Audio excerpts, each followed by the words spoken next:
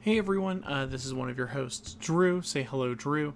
I'm just hopping out in the beginning of the episode just to give you an alert. So, at about 55 minutes and 30 or so seconds after this alert, there is a spoiler warning for some discussion of leaks for the upcoming Commander Legends set. These leaks were not part of Wizards of the Coast's typical spoiler season, haven't been revealed by a content creator as of time of recording, or likely as of the time that this episode is going to go live, but they are out there.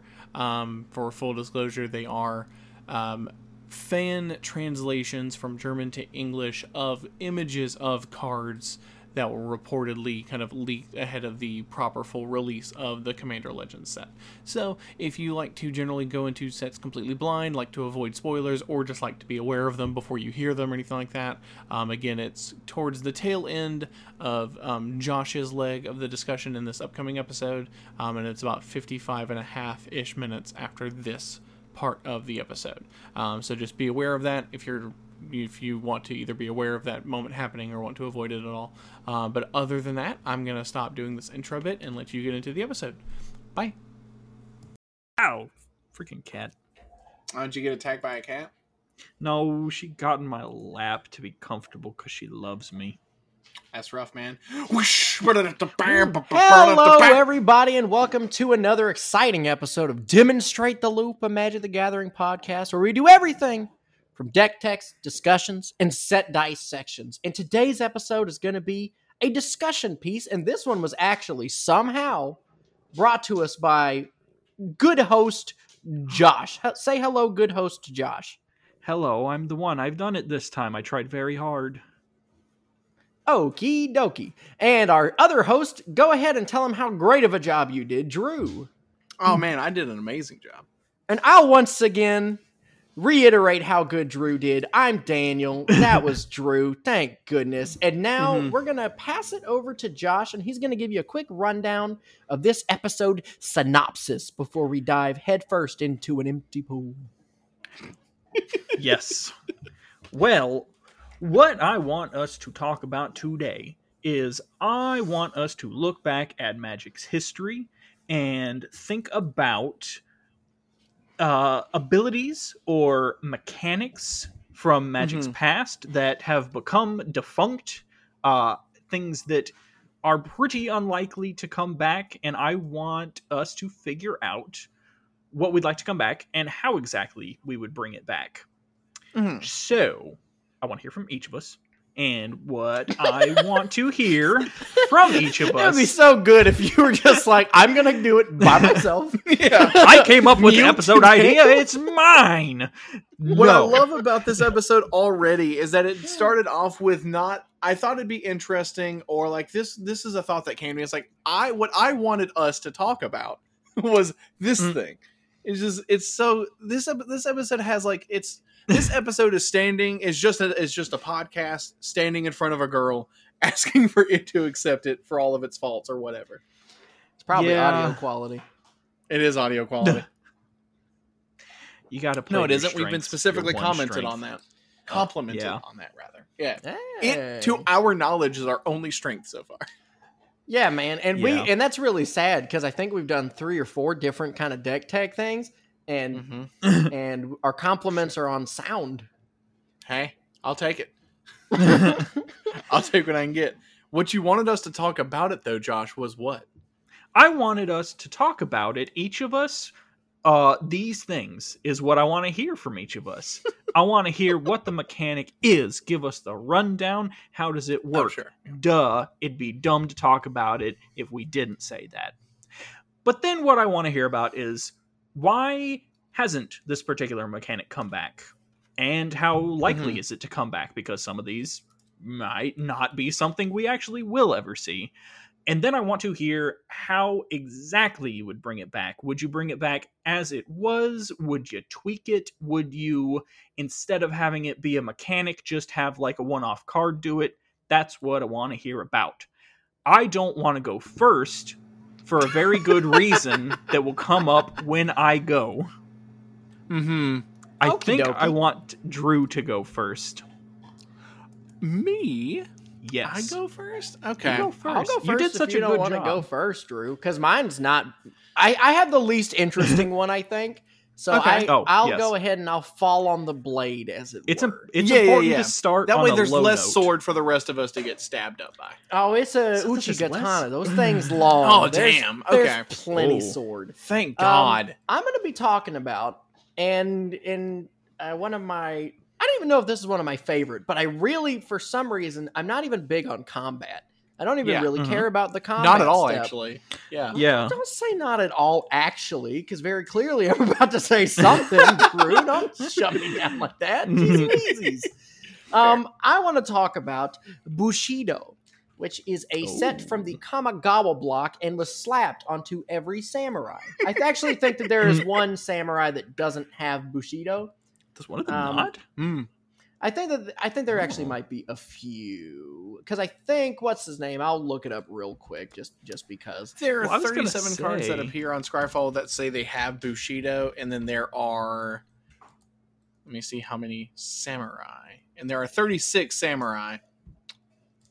Wait, well, so actually, how no. many- Yeah, because one of the 37 is a uncard. It's Greater Morphling. Oh. So yeah, no, I think all of them It's do have it. I think all of them it's do a have it. bummer for the samurai that don't have Bushido, because I was thinking and I checked, Bushido is specifically the code of honor and morals developed by the Japanese samurai. For a samurai to not have it, that's rough. That's sad. I guess for some reason I thought Godo Bandit Warlord was a samurai, but he isn't. Oh, yeah. Even though I think he He- does do he things cares about them. specifically for samurai. He untags That's all where I got samurai. confused. Yeah. Mhm, But mhm. Bushido is a mechanic, and I'm gonna read this mechanic out to you. I'm just gonna grab one. Let's do Battle Mad Ronin. I like Mhm. this one. It's a 1 and a red for a 1/1 human samurai, and it has Bushido 2. When this blocks or becomes blocked, it gets +2/+2 until end of turn. And Battle Mad Mhm. Ronin Mhm. attacks each turn if able. So what Bushido does is essentially, if somebody chooses to block, let me give this in an example that might explain why we haven't seen it again. Say Right. you are attacking an opponent with a 1/1 that must attack every turn if able, and Mhm. you have a 0/2. Your options are I could take 1 damage, or my creature can take 3 damage. 1 Mhm, damage is not a mhm. lot, and blocking just kills my thing. And every samurai, I think, has a maximum power of maybe 2. 3 at the most. Not Mhm. very common for it to get higher. So it is essentially kind of a bad unblockable. Yeah. Because if you pump it and then they say, well, I don't want to take that much, they'll just chump block with the creature, and it's almost like a regular game of Magic anyway. Well, so it, Bushido it's- is a... It's slightly improved Rampage. If you guys are familiar with Rampage, it has not been around for a long time. Rampage was just People were People were the creature clamoring gets for plus Rampage. yeah, Yeah. it Rampage is the creature gets plus whatever for each creature beyond the first blocking it, and so it Mhm. literally does nothing if it's not blocked. So Bushido at least adds when this blocks, so the thing is better at blocking, in addition to having this thing that really may not matter when it's blocked. The thing people were clamoring for with Rampage is for it to be slightly improved, because it was like, oh, Yeah. it's so close. It's like right there. Mm-hmm. Yeah, that was why Rampage hasn't come back, because it was really almost there. It was almost there. So, and I think here are a few more episodes. What? What? Episodes? Huh? Issues. I don't know why I said episodes. Here are a few more things that I feel might be sort of a detriment to Bushido in regards to play style, especially in today's arena of Magic. Mhm. This is essentially an onboard combat trick. Mhm. Combat in the biblical sense of Magic the Gathering doesn't necessarily exist anymore. People don't really... It's not as common nowadays to see people just kind of getting in with creatures without first having done something off-the-wall bonkers crazy. So, one, this is... The whole mechanic feels like something they slapped onto a Boros Ravnica set thing. except for somehow not as good. Also, this mechanic, even though, yes, Battle Mad Ronin must attack each turn if able, this is an incredibly defensive mechanic. It is Yes. not one Mhm. that Mhm. lends itself to actual winning the game. It's just essentially, if you have a 1-1 with Bushido 1 for 1 mana, that's just a 2-2 blocker. You just have a Yeah. 2-2 blocker because you're not going to swing with it. You're just No. going to hold it back until something comes in, and then you can block. Mm-hmm. Yeah, So- it's Battle Mad Ronin is a 3/3 blocker that can be killed by a shock, is what this card is. Like, Well, Battle Mad Ronin attacks He each can be turn if pained. able, so it's Oh, he right, he's can't not even block. that. It's he's not just- even that. He's not even that. Yeah. He's Maybe a the turn you play 1-1. He's Yeah. a 1-1. He's a 1/1 for 2 with a downside. With a drawback. and then you could argue a second downside. Yes. So is all this to say that Bushido's probably not coming back? I do think that Bushido will not come back. An interesting thing, and this is, of course, it's speculation at this point, but I'm not Mhm. going to pretend Mhm. like it didn't happen or doesn't exist. Wizards did buy the domain for Kamigawa Neon Dynasty, Right. which right, does right. lead me to believe that we are going to be getting Samurai again. And I do think they're going to try to make Samurai cool. Now, they could do this in a couple of ways. They could not have Standard be such a kind of hodgepodge of really cool things happening and Sure. creatures not really attacking. And so Bushido could actually just work. Yeah. I don't think they'll do that. Or if they do that, it will be the worst mechanic in the set. Which I could see Okay. them doing. Yeah. But I think that to make Bushido work, there's a few things. Well, one, I think that something that would be cool to print into whatever set has this new and improved Bushido.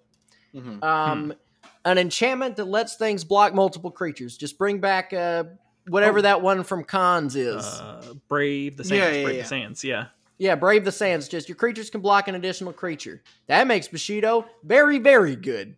If Mhm. you have an untapped Battle Mad Ronin for some reason, that's a 5/5 blocker for two things. I do think the Bushido would have to be altered because I think the way Bushido currently is, it's when this blocks. I think that would only trigger the once, even if it blocked multiple creatures. Am I wrong? I could be wrong. I'd have to look have at to the look it up. Gatherer right Yeah. quick, and I will do that real quick. Let's just do Battle Mad. Should have looked that up. That's a good point though. So thank you for bringing that up. It is a point. Let's see rulings. There are no rulings. Uh, Let's just search. What happens if a Bushido blocks multiple creatures? Mhm. Oh, geez. Okay, Uh, you are correct. It only no, gets no. it only gets the plus ones. It's even worse than I thought. It's Yeah. Oh boy. So we would ideally So it's tweak almost it a little. worse than Rampage. It's So not. yeah, it's so not wait, worse yeah, than if I Rampage. A little double bit. block a Bushido creature, it's only getting the buff the once. It's only getting the buff the once. Bushido is not a great mechanic, but it's God, so innocuous that I do think I could see it coming back regular. yeah. Okay, But okay. I think this is a thing that I would like to see more so. Because very few of these samurai actually do the trope that I like. Mhm. Mhm. And the trope that I like in a samurai is, well, one, I wish the Bushido worked different. Yeah. Because I like the idea of, in all of the movies, it's one samurai against like 8 dudes. And at the end Yeah. of it, the one samurai is the one that's just like, hey, I killed them all. Mhm. I killed all of them. So Yeah. multiple blocking, if Bushido worked the right way, would be cool. But I think what I would like, because I don't think they're ever going to do a Wild West set, I would like things to work a little bit more like a duel. Mhm. Mhm. And so how do you represent that with Bushido? And I think that you can leave the text of Bushido essentially exactly the same, but you just tack on, you can call it, I don't know, you can call it duelist or something to represent like a samurai duel, like that samurai do in all of the movies, and it's cool. And just slap provoke on it. Just slap, you choose a creature, it's got to block. We're dueling. That's what's happening. I think if you do that and leave everything else the same about Bushido, it gets infinitely better. Because the problem is people aren't going to block. They're just not going to block them. Okay. Because it's also Why would they ever? It turns them from, instead of being onboard combat tricks, they're onboard removal, which is a thing that your opponent kind of like does have to play around if it's been tweaked, like you said, where it's like, if you have a creature here, I have a way to remove your creature just as soon as I go to combat. Like, yeah, I think that the way it wouldn't be quite provoke, because provoke I think actually untaps the thing and makes it does block. it does untap them as well. I do think that the samurai wouldn't make something untap. I think that it would just say, when this attacks, target creature has to block it this turn if able, and then you just do it that way, and then you just leave the buffs the same, because Magic does not lend itself very well to that kind of duelists cinematography that I want to go for with samurai. And if samurai aren't going to be the ones to do it, who is that going to be for? Samurai are the ones that should have that, I think. I think that actually that the kind of the play pattern discussion actually makes me think about is so like the problem here is that you kind of give all the power to your opponent, and the payoff is just never big enough to offset that. Just getting +2/+2 on a 1/1 just is not enough to make that thing where you have to give your opponent the choice really worth it or palatable. A fun thing that's making me think of, though, because a fairly recent interaction that is very similar is how Afflict works from Amonkhet. So, for anyone who may not be familiar, Wildfire Eternal is just an example one. It's 3 in a red for a 1/4, so it has 1 power. But then it has an ability called Afflict, and it has Afflict 4, which is whenever this creature becomes blocked, defending player loses 4 life.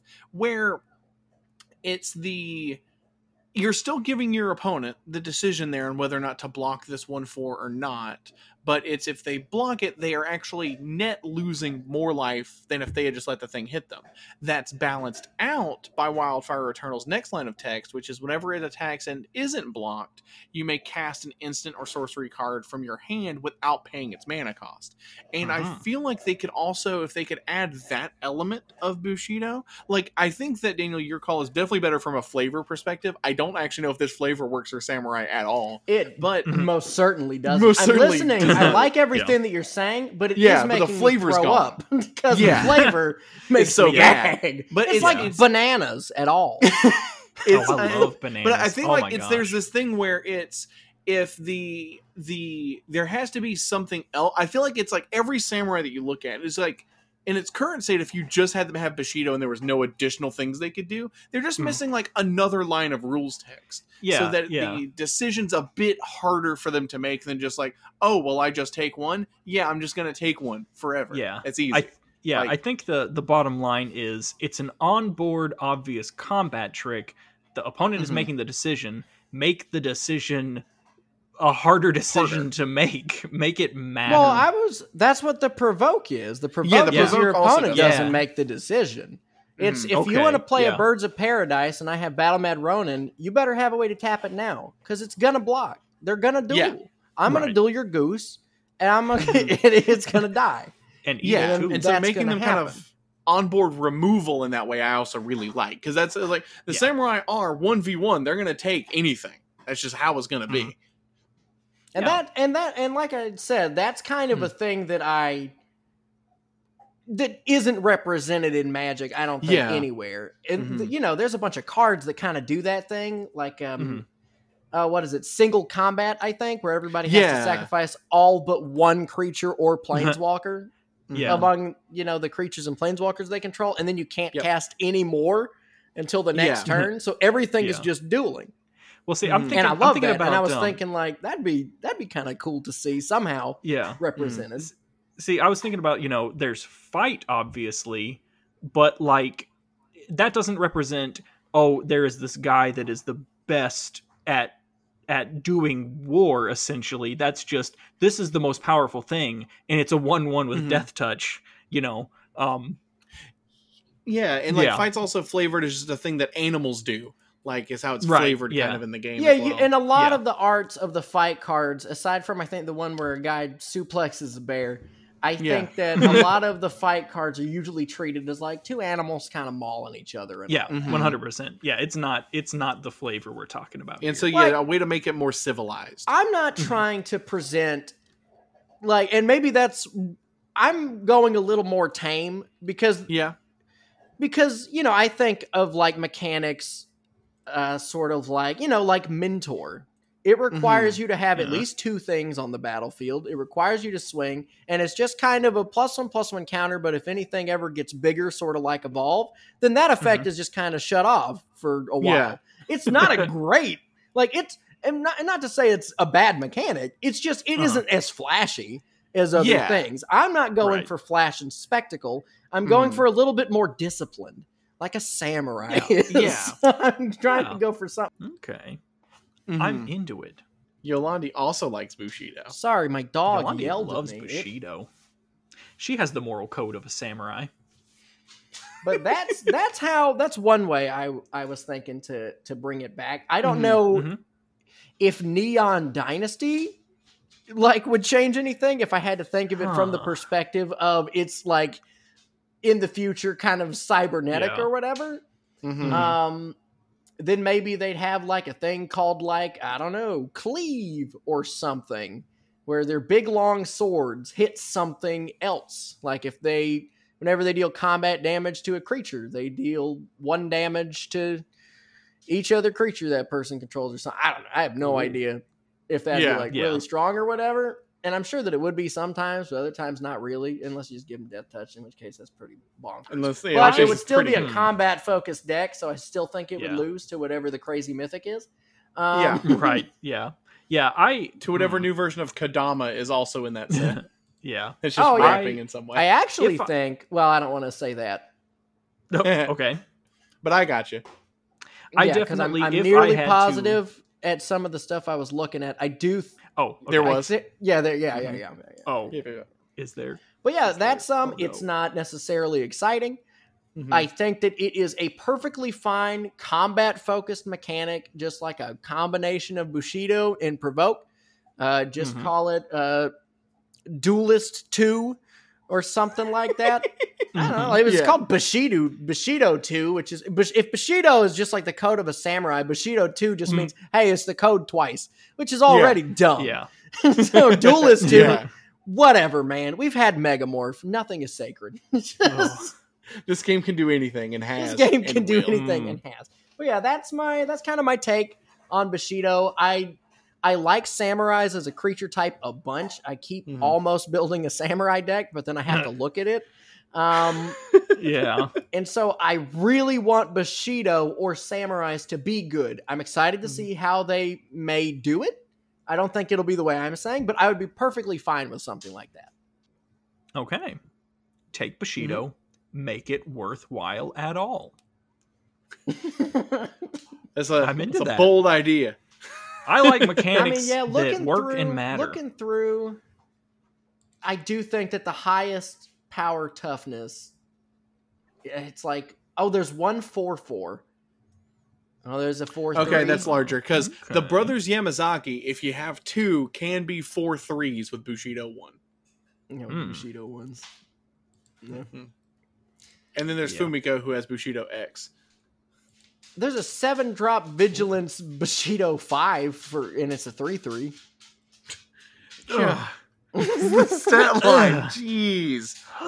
It is indestructible. Jeez. It's indestructible, Okay, so you'll be okay. getting in for All 3 right. often, or they'll chump block it with a Saproling, and the Saprolings will take 8.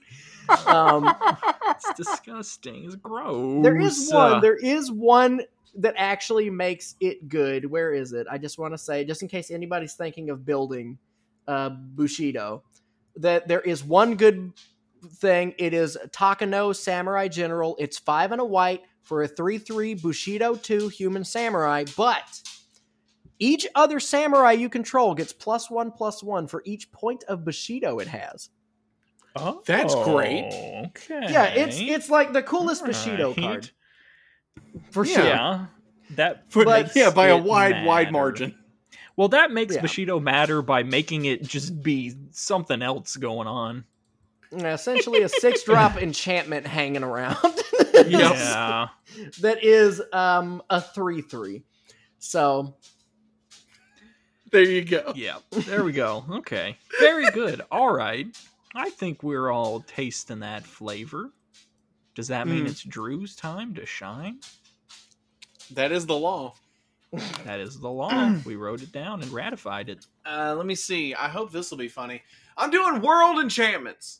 oh hell yeah. I'm doing I world didn't enchantments. think about that at all. Okay. World Oh. enchantments is mine. Man, y'all So- are so much better at this than me. So You got I Bushido. was snooping around.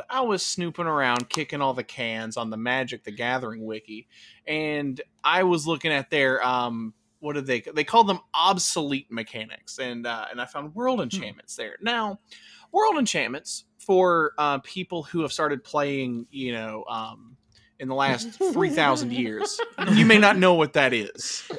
A world enchantment is I think it's actually a super type, or rather, world is a super type that is only found in enchantments, and they were printed so long ago that all of the physical versions of these cards actually just say enchant world on them. They don't say world enchantment dash anything. They have been out of use since Kamigawa. So another tie to Kamigawa about a thing that we want to come back. Everything dies And they in aren't- Kamigawa. They aren't eroded to be something else. They aren't. The rules haven't changed about what they are. They just don't do them. So a world enchantment is an enchantment. Let me see here. I'm trying to make sure I want to try to find like a good. I guess I'll just use an example of one. No, that's actually part of the problem here. World enchantments, the thing that makes them very unique and special is not printed on the card. It's a rule that you have to know. That's problem number one with how these things work. So only one world enchantment can be in play at a given time. For players who are slightly less than 5,000 years old, this is formerly how the legend rule used to work, but it no longer works this way. Well, now So it's even more than that, right? Because yeah, it 'cause can it's like only if be you could only have one at all, not just like Yeah. one with this name. yeah. so- like Now- you can't have Nether Void and Null Chamber on the battlefield At the same time, exactly. So a world enchantment is an enchantment that applies a static buff to the entire battlefield. Now, it typically indicates or represents an entire plane in essence, and it gives that effect there. By logic, you wouldn't be in two planes at once, and so when a new one comes in, the other one goes away in what is called the world rule, similar to how the legend rule has things leave as state-based actions. This is very confusing, not very clear, not printed on the card in any way, and it's just a thing that you just have to like know, which makes it tricky to do new ones of it. That being said, they're not like getting into part of the question of like why it hasn't been seen lately. Well, there's multiple. I think in my research and prep for it, I found 6 different reasons. Mark Rosewater on Blogatog has said in questions asking about its position on the Storm scale has, if you're curious, has given it ratings somewhere between 9 and 10. So, there's a chance. And in some of the notable responses there has said that it's the kind of mechanic you have to commit to, and I'm doubtful you'll want to ever again. And again, he clarified he's talking about standard legal expansions, and then he's also said that they don't like the environmental play pattern.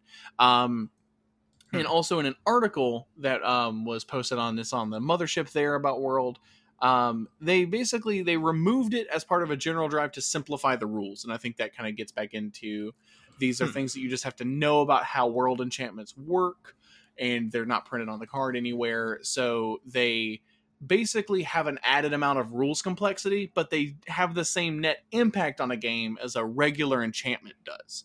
Like if you just have Rule of Law, which is 1 and a white for an enchantment, each player can only cast 1 spell a turn. That is the same kind of level that the enchant worlds had, but these enchantments have this added rules baggage of, I need to constantly make sure that I check that there's not multiples of these in play at any given time, and all this kind of stuff. So it adds this kind of complexity, and it's it is objectively just a drawback added on to an enchantment. It is just something that makes the enchantment a little bit worse, in the same way that, like, sure, Commander exists to make legendary creatures a bit cooler to see, but legendary mechanically is, strictly speaking, just a drawback to a card. It is just a negative to a card. Yeah, So- these just have like more Built-in removal. drawback than legendary, Mhm. which is rough. Yeah, exactly. Yeah, because it's like, it's not even like, so in the days when Jace the Mind Sculptor was standard legal, a common counterplay in tournament Magic was to run a Jace the Mind Sculptor in your deck just as a removal spell for other Jace the Mind Sculptors. Mhm. And this mechanic, were it to come back to standard, would basically be like, you would run any world enchantment as a Yeah. removal spell for any world enchantment, which is that's not what I was like thinking. great. Yeah, if this was in a standard legal set and there was like one world enchantment that was just knocking heads doing good, people would probably just start running whatever innocuous nothing world enchantment they could Any play for cheap common- to get rid of it. Yeah. Exactly. Like anything in their color, they could just like board in. That sounds it's- really cool to me. That's the thing. I think so that it's- line of play sounds sick. So as we get into the, like, how would we bring it back? One, I think these are dope as hell. And I will also say that players may not think that they care about these because they haven't seen one in 5,000 years. But I think that players also think these are cool because what these are the Plains cards from Plains Chase. And That's everyone what I that was I've seen that's thinking, played yeah. Plains Chase thinks it's dope as hell and real fun. So Plains Chase, for anyone in the audience who hasn't played it, is it's a casual variant of Magic where, in addition to everybody's Magic decks, they also have a deck of Plains cards that represent the different planes of Magic. There's one for like Kamigawa and Kaldheim and Gigantha, the creature. But there are What? different planes, and these planes have static effects. And part of the added fun of the Plane Chase, of that like kind of like casual format, is that you are going between these different planes, and they are applying an effect to the entire field. World enchantments do that in Black Border Magic, in regular Black Border Magic, and I think that is an opportunity to, I think, reinforce that the players in a game of Magic are planeswalkers. That's how the game like conceptually works. And I feel like to make planeswalking a bit more at the forefront, because Wizards already wants to push that really hard from like what their characters do, and I feel like it kind of helps understand that a bit more. If it's something that's referenced in the game at all. So when it comes back to like, how do you bring that back? One of my options for how to bring it back is to not change it at all and just print more of the damn things, is what I wrote. Yeah. Because I think they're cool. Yeah. I think yeah. World Enchantments as is are really cool. I feel like the fact that I can, if you and I are planeswalkers and we're dueling, a valid strategy for me to beat you is for me to grab you and yank you into another plane. Yeah, a right? place that's more Yeah. suited to your to what I abilities. want to do. Like, that is a thing that would conceptually, like, that would enter into my brain if I'm fighting another wizard and the two of us can go to different planes of reality. So, like, I think that play is actually pretty cool. But if they don't want to take that, what I actually suggest is give enchantments another subtype, so addition to like auras and sagas and the other things that they have, curses and whatnot, and that way it's like enchantment world. That would also let tutoring effects or things that cared about them be a little bit easier to manage because they have like a subtype there. I think they're special enough to warrant that, and have all of them just have a triggered ability that they sacrifice themselves upon seeing another enter. That also prevents you Okay. from having to just have banked knowledge about how a random super type works at all times. It just gives that, and it also, I think it lets you have some play around them. Like, you could then ostensibly, in my opinion, kind of play around. My deck is a planeswalking deck. My deck is specifically trying to go to multiples of these in a game, and I'm trying to chain through them and things like that. So and I think that it prevents you from having to reintroduce the legend rule for a single card type. So, and while also maintaining them being unique, while they're like, we're not in two planes at once. And it also, I think, underscores the flavor of your planeswalking. That way, like, there is a moment at which you are in both as you are traveling from the previous one to the other. And so that also kind of has that flavor happen in the game. And it also, I think and the other bit there that I liked is, one, it encourages players just tacitly to run more enchantment removal, which now that we have spells like Sagas that are actually pretty powerful, people should, I think, be running more anyway. But it also, if there's this new mechanic that's like shifting these, whole board effects, it gets players to do that more. But also it gives the option for more prison spells. And specifically, we just had War of the Spark little over a year or two ago, in which you have a spell that prevents people from planeswalking, and the only way to reflect that is to stop people from activating planeswalker abilities. Well, that does work if you're playing planeswalker spells, but what if you could have a like whatever the Nicol Bolas is currently in the prison realm in the story, you could have a world enchantment that was the prison realm, and it just automatically countered any other world enchantments.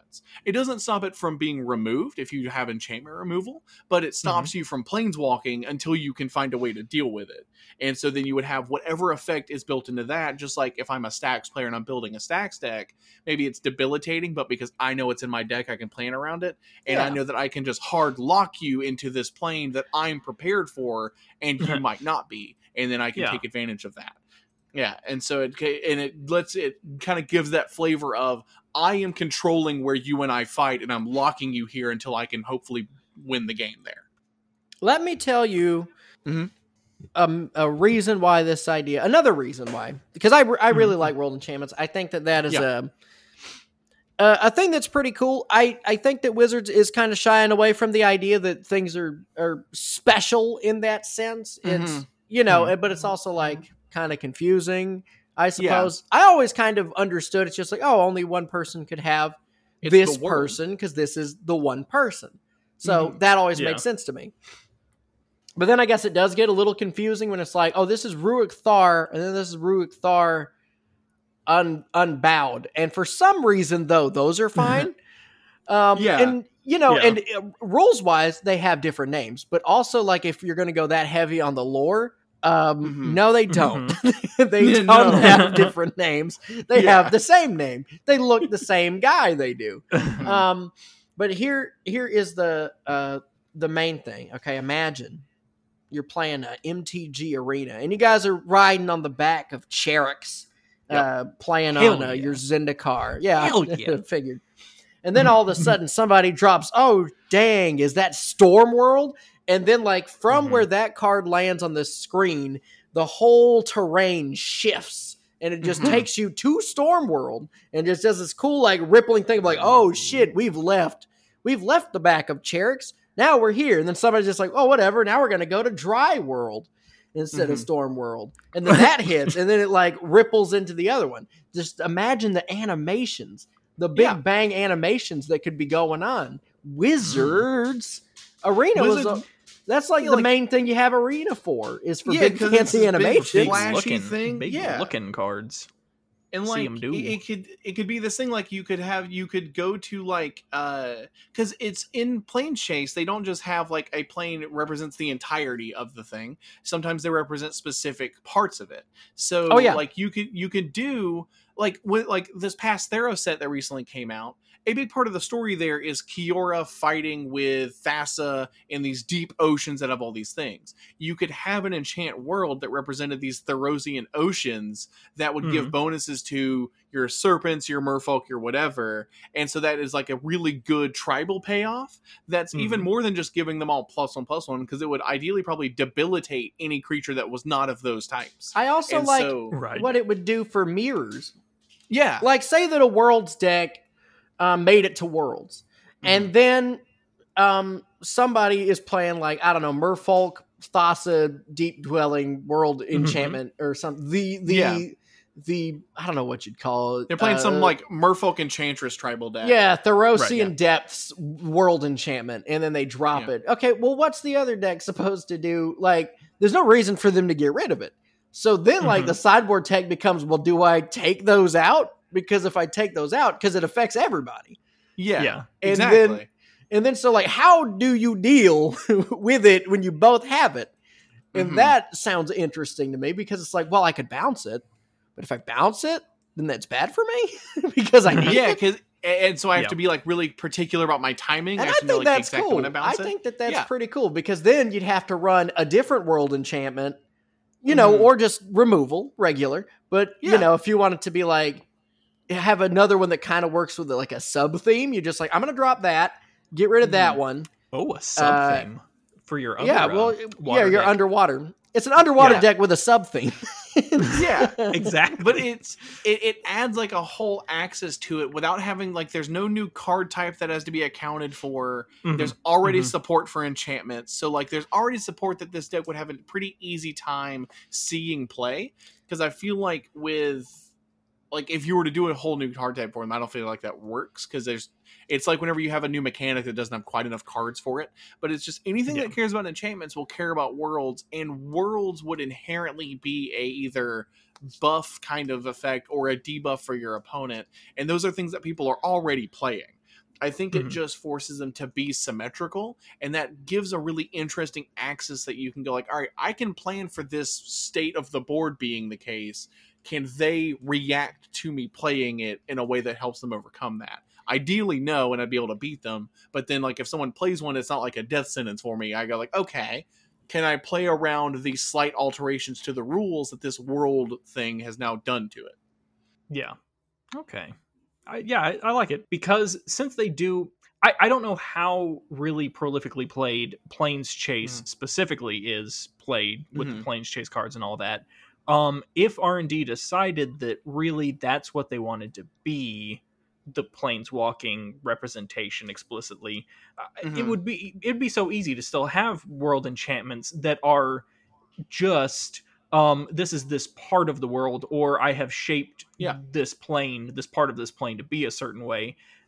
Like that was the only thing where I could see people being like, well, we already have a way of planes walking and it's this thing already. I think there's totally a way to do this that even wouldn't have to be the planes walking thing specifically. And I think easily. like in the same way that like they still print basic lands in every set because they're important to the game to help you feel like you're in the world that the set's taking place in. I feel like a world enchantment just does that on like a better scale. Like I obviously like I love matching basics and all that. I love seeing the art on them. But imagine like if in the Theros set, because like the Theros set, granted there was other stuff happening I think around its release, but like I barely felt like we were like anything was happening there from like a flavor perspective.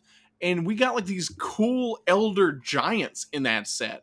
And so like what if there could have been a set that was like it's a world enchantment that is taking you to the underworld there, or like the Thanasis Ocean part of that, or like anywhere. Like you could even do it where, because of the fact that you're kind of you're going to like a specific place, you could even have that highlight the storyline there. Like imagine if in War of the Spark there had been a world enchantment that like if the spell Ravnica at War was actually a world enchantment that was causing like both of you to amass armies on both sides, but the armies were also like hurting your other creatures in some way or hurting your planeswalkers in some way.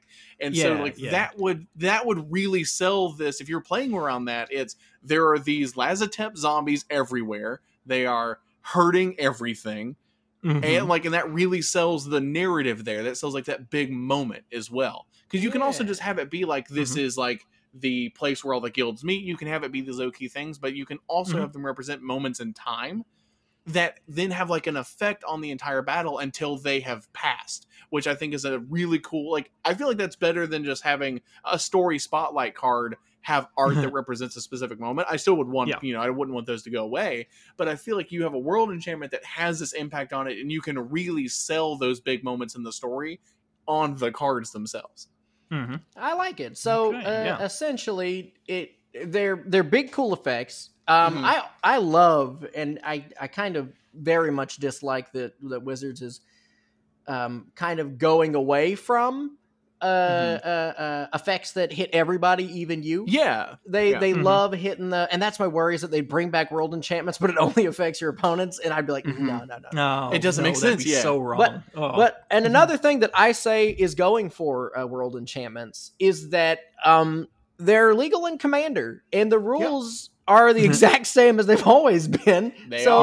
And Commander is the most popular, aside from Kitchen Table, I guess second most popular format that Magic has under its proverbial umbrella. So if that format is your big hit, and World Enchantments work there, and you know how much they've been trying to make Standard more like Commander, we got to get some of them World Enchantments, get them rolling in. All right. And it's like if anyone listening is like curious, like literally just search up on Scryfall, you can, or Gather, anywhere that lets you search by like the card type, you can just search World, and they're super cool. It's just there's a couple examples because we've kind of been talking around them, but like, so there's Concordant Crossroads, 1 green, World Enchantment, everything's got haste. Awesome. This is a world where everything is a little bit more vibrant, a little bit more lively. Everything can kind of do things a little bit easier. There is one that is, Field of Dreams. 1 blue, Enchant World. The top card of each player's library is face up. That reveals some of your information to your opponent, so it's not a strict upside, but it also reveals some of your opponent's information to you.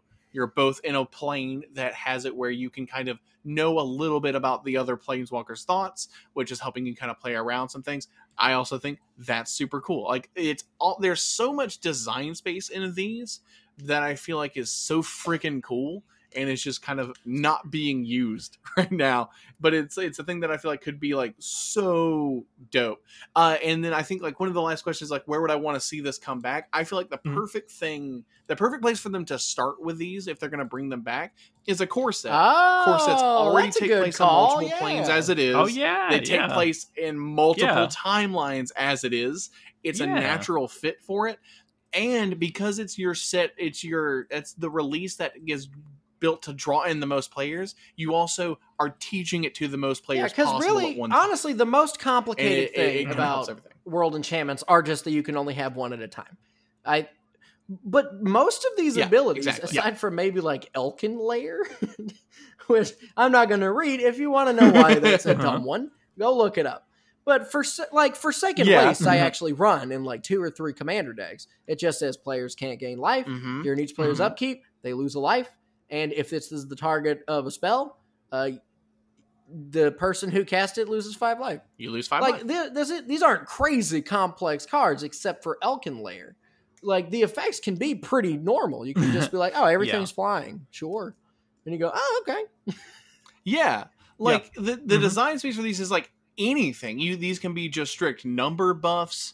These can be a thing that supports a tribe over another tribe. These can just give things haste. Like, these already have the precedent. They can do like anything, and not all, like, they can do things that aren't even strong, and it's fine because like I feel like it's, unless you just do them horribly, like they're such an easy flavor win, and they're just fun. Like, they're fun and splashy enchantments that I feel like could be seeing a lot more play, and I feel like they would help a lot of players like both have more fun with the game. I think they'd be really cool to see in Limited as well. I think people drafting Worlds and it's be like, I got my World out. It's like, oh, we're going somewhere else, baby. And I think that's something that we haven't quite had in this. So that's really cool, Drew. I really like that suggestion, especially because you said change practically nothing. Yeah. One of the first, like, it's like, I think the biggest change that I even suggested was just make it so you don't have to already know what world means. But I mean, like, if it's a rule of the game, you don't even have to take that. But it's like, that's my biggest change to them, is print more of them and maybe just spell out on the card what a world enchantment is. That's it. Yeah, that's really it. And honestly, like a little piece of reminder text. Concordant Crossroads is like for more higher end EDH decks. That's a staple. That's a staple card, and so is Hall of Gemstone. Both of those cards see a decent amount of play in the decks that can afford it. It's the thing is, other ones of these are also great. I run Tombstone Stairwell in multiple decks. I just am now realizing it's a world enchantment. But 2 and 2 black has a cumulative upkeep, but during each upkeep, each player puts into play a zombie token for each creature in their graveyard. But it has, like, I love the flavor of that, especially now, like, looking at it as a world enchantment of just, I'm in this plane that's just in this endless cycle of death and then reanimation, but I have to really work to stay here because this place sucks. There is zombies that keep coming up, and it's not pleasant to be here. So it's just a little harder to be, like, if you got the time, look at all the world enchantments. They're cool as hell. They got a lot of options there. All right. Well, very cool. I'm very down with that, and I think All that right. all of the shrines. I think bringing back the shrines was our toe dip into that. I can see him coming back. Definitely. All right. Hmm. And so, since Yeah. Josh said that there was like some big kind of grandiose thing with his, we'll pass it over to him with a fanfare that is immaculate. It's so Alright. immaculate, an angel would cry. Here we go.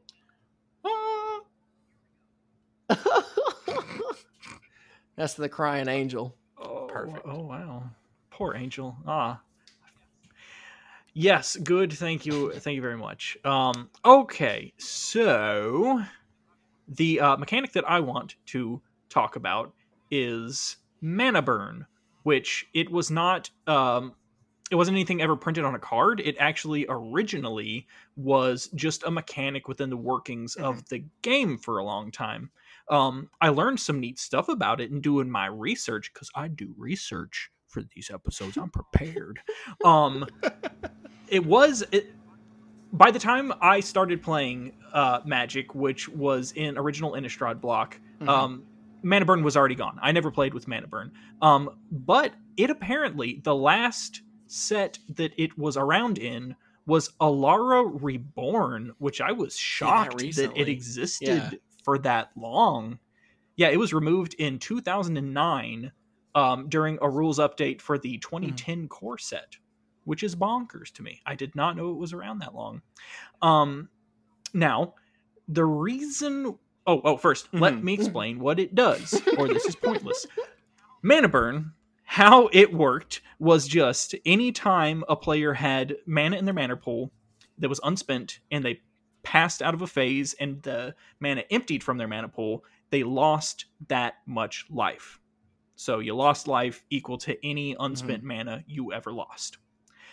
The reason that they removed it was because they deemed it too complex and unnecessary, which I agree with. It's just, they found that, I mean, it's just counterintuitive. It's like to beginner players, they just have to learn that that's a thing and remember that's a thing.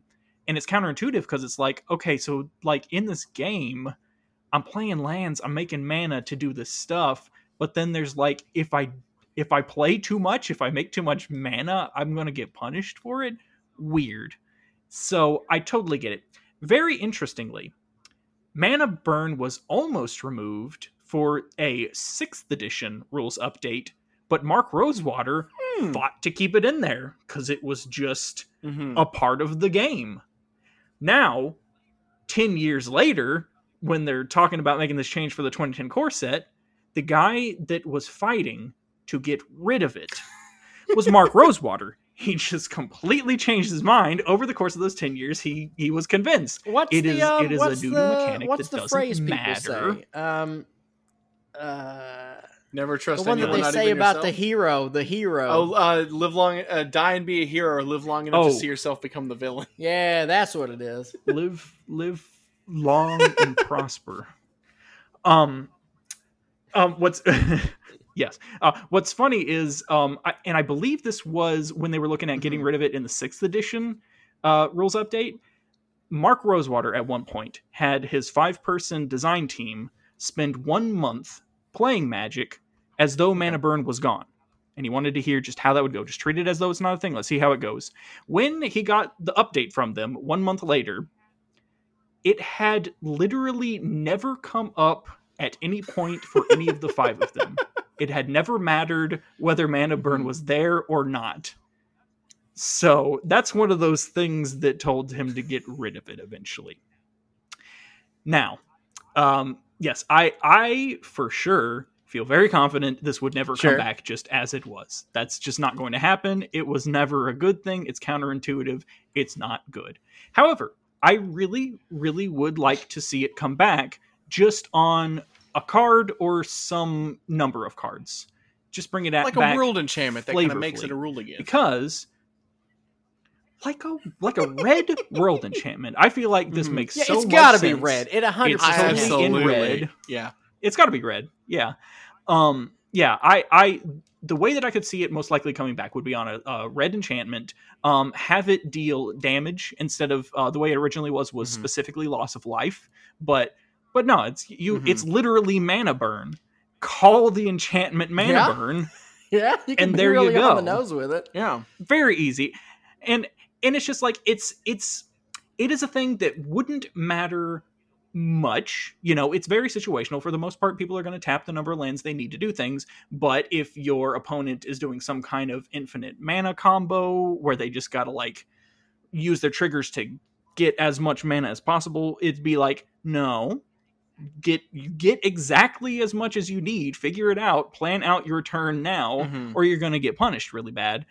Or alternatively, I would think bring it back on specifically a red-green creature of some sort and have this work with giving other players mana so that you can actually proc this, force their hand.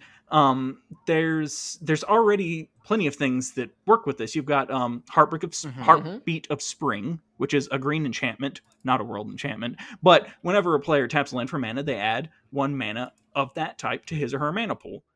You got Overabundance, which is a red-green enchantment. One of my actual favorite cards. Yeah, because That's great. Yeah.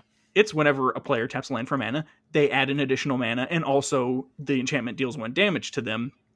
If I would love the idea of you build up a deck where you are forcing so much mana down people's throats, and they better use it. I mean, if they can capitalize on it, whoop-de-doo. If not, you're choking them to death with all this mana.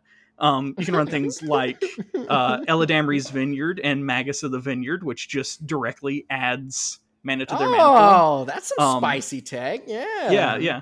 You've got the 3-drop Mana Rock Spectral Searchlight, which notably its ability is choose a player, and that player adds 1 mana of any color to their mana pool. This is a way to make that interesting. If the person doesn't have some outlet, then you're just pinging them with mana, which is fun. So in its most basic form, on a red enchantment, deal damage. Put it with red and green, obviously, so you can drown people in mana, basically. Or maybe, here's the third option. Make it Loss of Life, like it originally was with Mana Burn. Put it on, I'm thinking like a black-red-green Viashino Shaman, a legendary one, so it could be a commander. Name it something. Be a commander. Okay. Yeah, name it something like Urlock. Give it the ability, whenever a player loses unspent mana, they lose that much life. Also, give it the thing of, you can tap it to give each player a black, a red, and a green. Nice. Also, for some reason, Vigilance. For some reason, it's got Vigilance for some reason. It's a 4/4. So you can attack and activate the ability too. Yeah. Point being... Vigilance is weird to picture on a Jund card. That's really freaking weird. I mean, it's the green part, essentially. But my point being, dear listeners, is that I had this whole spiel planned out for bringing back Mana Burn, putting it with ways of giving your opponents mana, and just yesterday, I saw the additional leaks for Commander Legends, which includes the freaking dude I just described. Now, I'm justifying sticking with talking about this because it is a leak that we're looking at the translation of the German card. Maybe it's not real. Maybe none of it's real. Maybe I'm still real smart for thinking of this, and this is still something we're not going to see for a while. But from the looks of it, it looks legit, and they're doing the exact thing I wanted to talk about, wanting them to do. So I feel one part defeated, like the rug was pulled out from under me, but the other part is I wanted this to happen. I could build this deck now, this exact thing I'm talking about. It's really funny because that happened to you, and it was also like when you first brought this idea to the computer and presented it to us. I remember saying like, "Oh, nice, man! I can talk about Bushido." And then like probably 4 days later, they're just like, "Oh, Wizards of the Coast got the domain for Kamigawa Neon Dynasty," and I was like, "Are you serious?" I was going to talk all about Bushido if they're just going to bring it back. And then yesterday they this stuff back. Oh my god, that'd be so funny. And so I have to imagine that means we need to comb the undercrypt of the internet, and we need to try to figure out where Wizards has hinted that world enchantments are coming back. Every time that I Google things in the world, I just get sad. we just gotta find it. The problem is, it's just searching like Magic Worlds. That's a tournament they do. Right. Well, damn. So, Yeah. And so, but maybe that's the hint. maybe God. maybe it's been there. Maybe it's like world, and it's like world, and then it says something like come watch Be Enchanted by Worlds 2021. And we're like, there can be only one. There can be only one Worlds tournament held at a given time. If someone holds another one, the other one is canceled. The other one is canceled immediately. Yes, very good. I like think the it mana means- burn.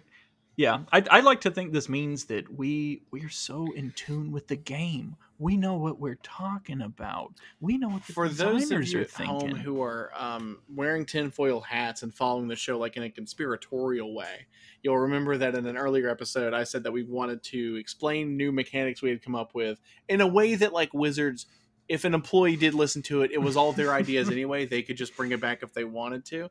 Mhm. Now this is, I think, us tipping the hands that we clearly are secretly just working at Wizards.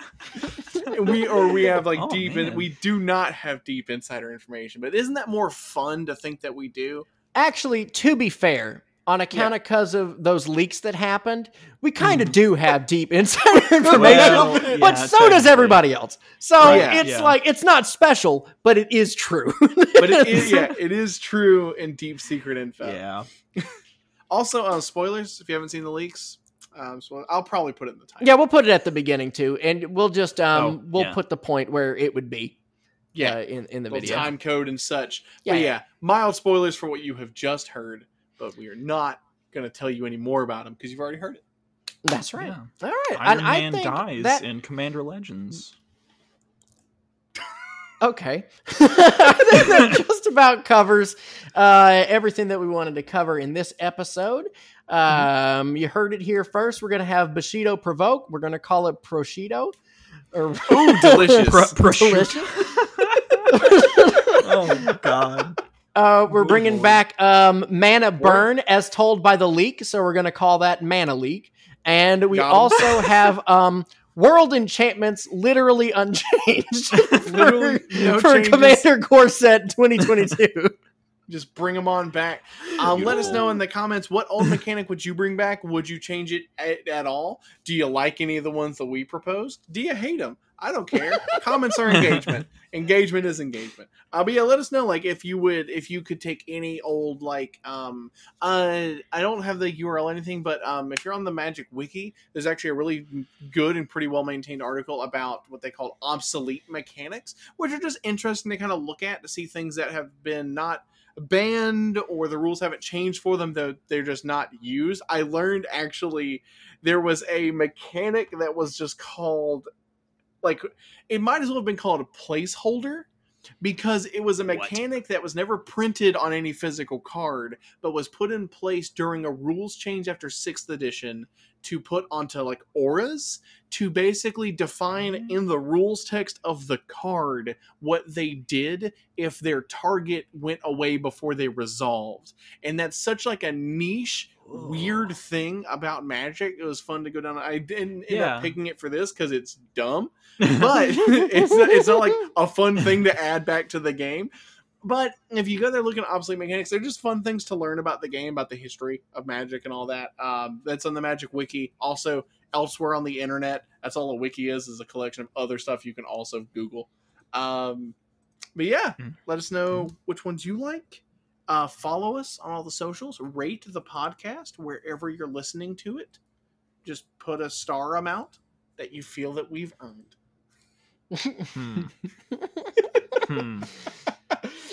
With all of that, I think we have demonstrated the loop. I will now move to the instep and concede.